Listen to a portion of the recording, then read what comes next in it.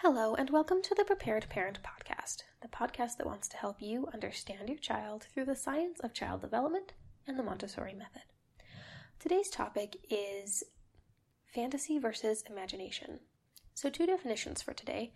Fantasy is fictional things like dragons, wizards, and so on. They are things that don't exist in our real world. And imagination is the ability to think of things beyond ourselves and beyond what's physically in front of us. So you can imagine dragons and wizards, but you can also imagine what it's like to be in someone else's shoes, or you can imagine something that's not physically in front of you, like, even though I'm not currently sewing, I can imagine all of the steps I need to complete a sewing project. All right, that's imagination, is coming up with, it's thinking in the abstract and coming up with those ideas. So, there's a very common question. Does the Montessori method, or rather, why does the Montessori method believe in no fantasy for children? This is a myth. The Montessori method is not anti-fantasy. What it is anti-lying to your kids. So Maria Montessori, for example, believed that you shouldn't try to convince your kids that Santa Claus is real, because that would be lying to them. And either the child will learn the truth and be distraught that they were lied to, and that what they thought was real was not, or they will already know the truth and just think it's a silly game you're playing. But the real danger is that the first one will happen. And sometimes these children who have been taught to believe in fantasy grow into adults who are disappointed with the world around them. Not that they don't have reason to be sometimes, but they struggle with accepting reality for what it is. And they have a harder time enjoying their life because it is not fantasy.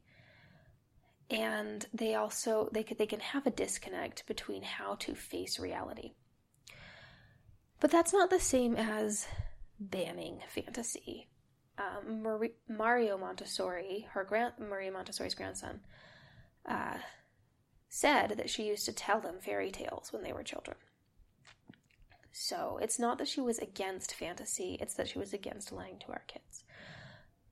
So there's also a second component, though, and that is understanding child development. So children 3 and under, and in varying degrees up to the age of 6, really struggle with differentiating fact from fiction.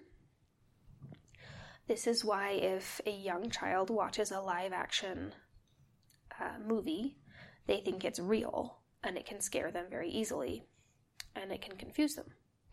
Also, why young children who see the news might be afraid of what they're seeing on the news, because they think it's happening right outside their door. And you have to really explain that it's not, and even then they won't always understand that.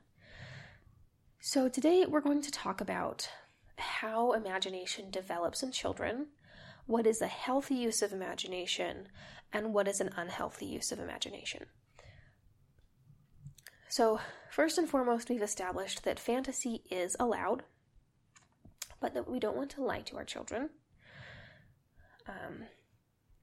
One easy way that I like to address the Santa thing, for example, is rather than trying to convince your child that it's real, like I've seen parents who ring jingle bells outside their children's door and talk about how they heard Santa on the roof, and they do everything they can to make this real for their kids. And I understand that this is controversial. A lot of parents are going to tell me, but that's what makes your childhood magical, and so on. And you are certainly welcome to make your own choices as a parent. But what I am doing is I am explaining the Montessori reasoning and the reasoning that I agree with. Anyway, so rather than trying to convince your child that Santa is real, you also don't have to be the stick in the mud, though. You don't have to say, well, Santa's just pretend, if you don't want to, because that's also kind of disappointing. And as parents, we do like to share our childhood experiences with our kids. We like to pass on that culture. So rather, you can just talk about it casually. Oh, Christmas time has Santa Claus, and Santa Claus brings presents. And if your kid asks any questions about that, you can just say, well, what do you think about that? And let them come up with their own answers. Or you might tell them the story, and if they ask you if it's real, you could say, what do you think about that? Or you might say, oh, it's just pretend, but we like the story, or let's pretend it's real. Or you can even talk about it in those ways. I do like, what do you think about that? Because it encourages their own thought processes. And that's actually a trick I like to use, especially on older children who are just constantly asking you why. You can say, well, why do you think? And it engages their brain. And when you're able to do that, you're able to teach your children how to think for themselves and how to develop those conclusions instead of being told everything. I don't know if it's our school systems these days or society these days. I have a beef about school systems, so that's an automatic prejudice. But anyway, I do see many children these days who just wait for you to give them the answer so that they can give it back to you and move on. And that's not critical thinking, and it's not engaging, and it's not imaginative thinking. So I do like, what do you think? Because it teaches our kids that we value their thought process, and it teaches our kids how to think for themselves.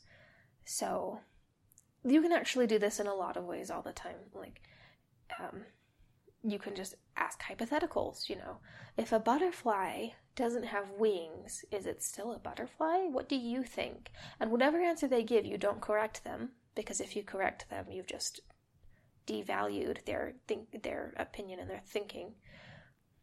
You just talk about it. Well, that's an interesting way to think about it, What about, you might continue, what about a grasshopper? If a grasshopper doesn't have legs, is he still a grasshopper? And you just kind of explore those. And you might say, well, oh, okay, you think a grasshopper without his legs isn't a grasshopper anymore. Why do you think that? And they can explain it. And then you can say, well, I think that a grasshopper is still a grasshopper, but it would be really neat if a grasshopper could, I don't know. You just talk. You just have a conversation, and you explore that creative thinking. Anyway, moving on. So we've established we don't lie to our children. And here's why. When we're talking about how imagination develops, a baby, as far as we can tell, obviously we can't talk to them to ask, but as far as we can observe, a baby has little to no imagination.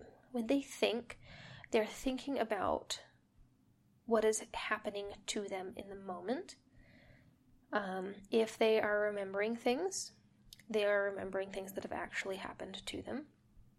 And remembering things is the beginning of your imagination, right? The ability to think about what's not in front of you. And as children develop,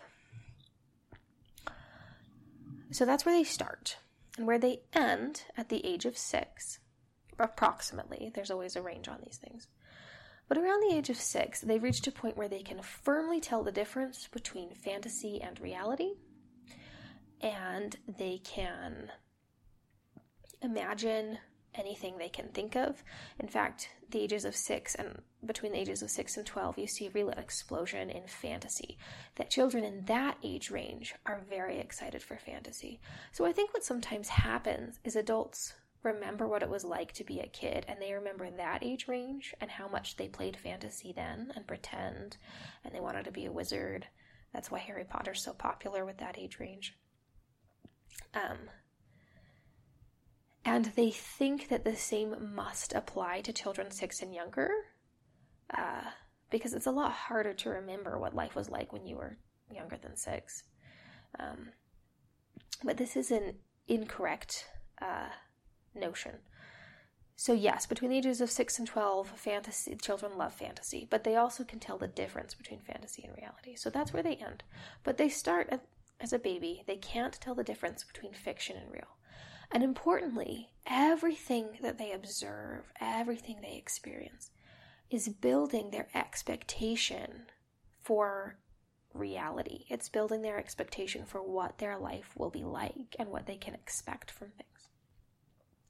And so if you are introducing a lot of fictional things at this point, it can confuse them because they still don't know what reality is. So by introducing fiction, they think that that's real, and it's confusing when it's not. That's one of the reasons we encourage real play and reality over fiction in the Montessori method. And so, as I said, children 3 and under have a real hard time telling the difference between reality and fiction. And so it's very important that as much as possible you give them reality to experience. And there's a second reason why this is important, and that is because as they develop their imagination, you'll see that a 2-year-old will begin to use imaginary play. My toddler likes to pick up a cup and put it on his head and call it a hat. He is pretending the cup is a hat. But what imagination, a healthy use of imagination and how it naturally develops, is imagination is used to explore and understand reality. So we as parents can use this as a very powerful tool to help our children explore and understand reality. They're doing it on their own, but we can also do it for them. If they're having a hard time knowing what to do in different scenarios, maybe they have a big feeling and they don't know how to handle it, you can play pretend with them. Let's pretend that you're angry and you hit me. What will happen? Oh, well, I'm going to cry because it hurt. And you can just play a pretend game, or you can do it with their stuffed animals or whatever it is. And this helps them explore reality. It is a method to explore reality. So this is a healthy and natural use of imagination. But remember that children 3 and under still have a hard time between reality and fiction. So when you do introduce fiction, if you can tell they're a little unsure, it's just pretend, and they'll begin to understand that. And again, as they progress more and more, they'll understand what's real and what's fake, because they'll have had enough of a basis in reality, enough experience. They'll have gained those experiences to help them know the difference. So we're careful with fantasy with young children, but it's not that we ban it. For example, in my house, I have a 2-year-old, and I let him watch animated films because he is probably very soon going to be able to tell the difference, that's animated, it's not real. But I don't let him watch live action stuff because it looks real and it feels real, and he still doesn't know that it's just pretend. So there's some easy lines you can draw like that. For the most part, children are able to tell, that, I don't see cartoons running around in real life. They must not be real. As long as they're getting enough exposure to reality. So the third reason for limiting fiction and fantasy in our children is simply that imaginative thinking, creative thinking. Okay, so there's this really fun thing. They just barely released a new test. I'll link it. And this test it's a measure of creativity. And basically, creativity is the ability to connect wildly different things and come to a conclusion. So I was cooking dinner the other day, and I was trying to make one recipe, but realized I was out of the ingredients. So if I was low in creative thinking, I would probably get stuck at this point. I would either be determined to finish my recipe and go to the store and get ingredients, or I would put it all in the fridge for another night and have to come up with something else for dinner. But I've been working on my creative thinking lately. Because growing up, I think I was very rigid in my thinking. I think I was taught to be somehow. I was just very uptight. But these days I'm a lot more relaxed, and I've been practicing my creative thinking. And so halfway through this recipe, I thought, oh, I'm out of that ingredient. How else can I use this? And I made a completely different meal without missing a beat. That's creative thinking. The ability to be fluid and to connect to different things in ways that build helpful conclusions. Obviously, you can imagine incorrect conclusions, conspiracy theories, for example. But I think you're less likely to do this the more reality you experience and the more you've been taught to research. Research is an important skill. I'm not going into that today, but I just wanted to cover more creative thinking. Here's the other thing, though. Creative thinking happens the more reality you are able to experience, the more it builds your brain. I'm an artist, and when I have a creative block, it's because I haven't refilled my creative bucket. So when we experience reality, that is how we fill that bucket. By having real experiences, by filling our minds with experiences that engage all of our senses and our feelings and our reality around us, we're able to take one aspect of that and think about it deeply, use our imagination to think about it deeply, and then we're able to use it in a creative fashion. We can take an experience about being alone and write a book about how it is to be lonely and how to overcome loneliness. So that is the third reason that real experiences are so important. So if you want to encourage your child's imagination, understand that these are not exclusive things. They're integrated. The more reality they're given, the more they'll use that reality in an imaginative way to explore that reality. So if you want to build your child's imagination, give them reality and understand that your young children don't know the difference between fact and fiction, and support them learning the difference.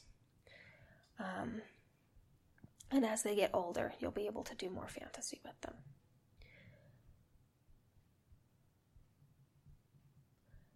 That covers everything I wanted to talk about today. So thank you for listening. I do want to say I've decided not to make a blog or social media. 1, I hate social media. 2, it takes all of my time to do this podcast. I do not have time for anything else. So, if I get to it one day, I'll definitely link you, but I'm going to be realistic about my time availability, and this is as much as I can do with this podcast right now. So if you have any comments about my show or you have any questions, please email me at preparedparentpodcast@gmail.com. I'll leave a link. And next week I will be talking about one of Maria Montessori's books. We'll be doing another book review. So look forward to that. Thank you for listening. I hope I was helpful for you today. Goodbye.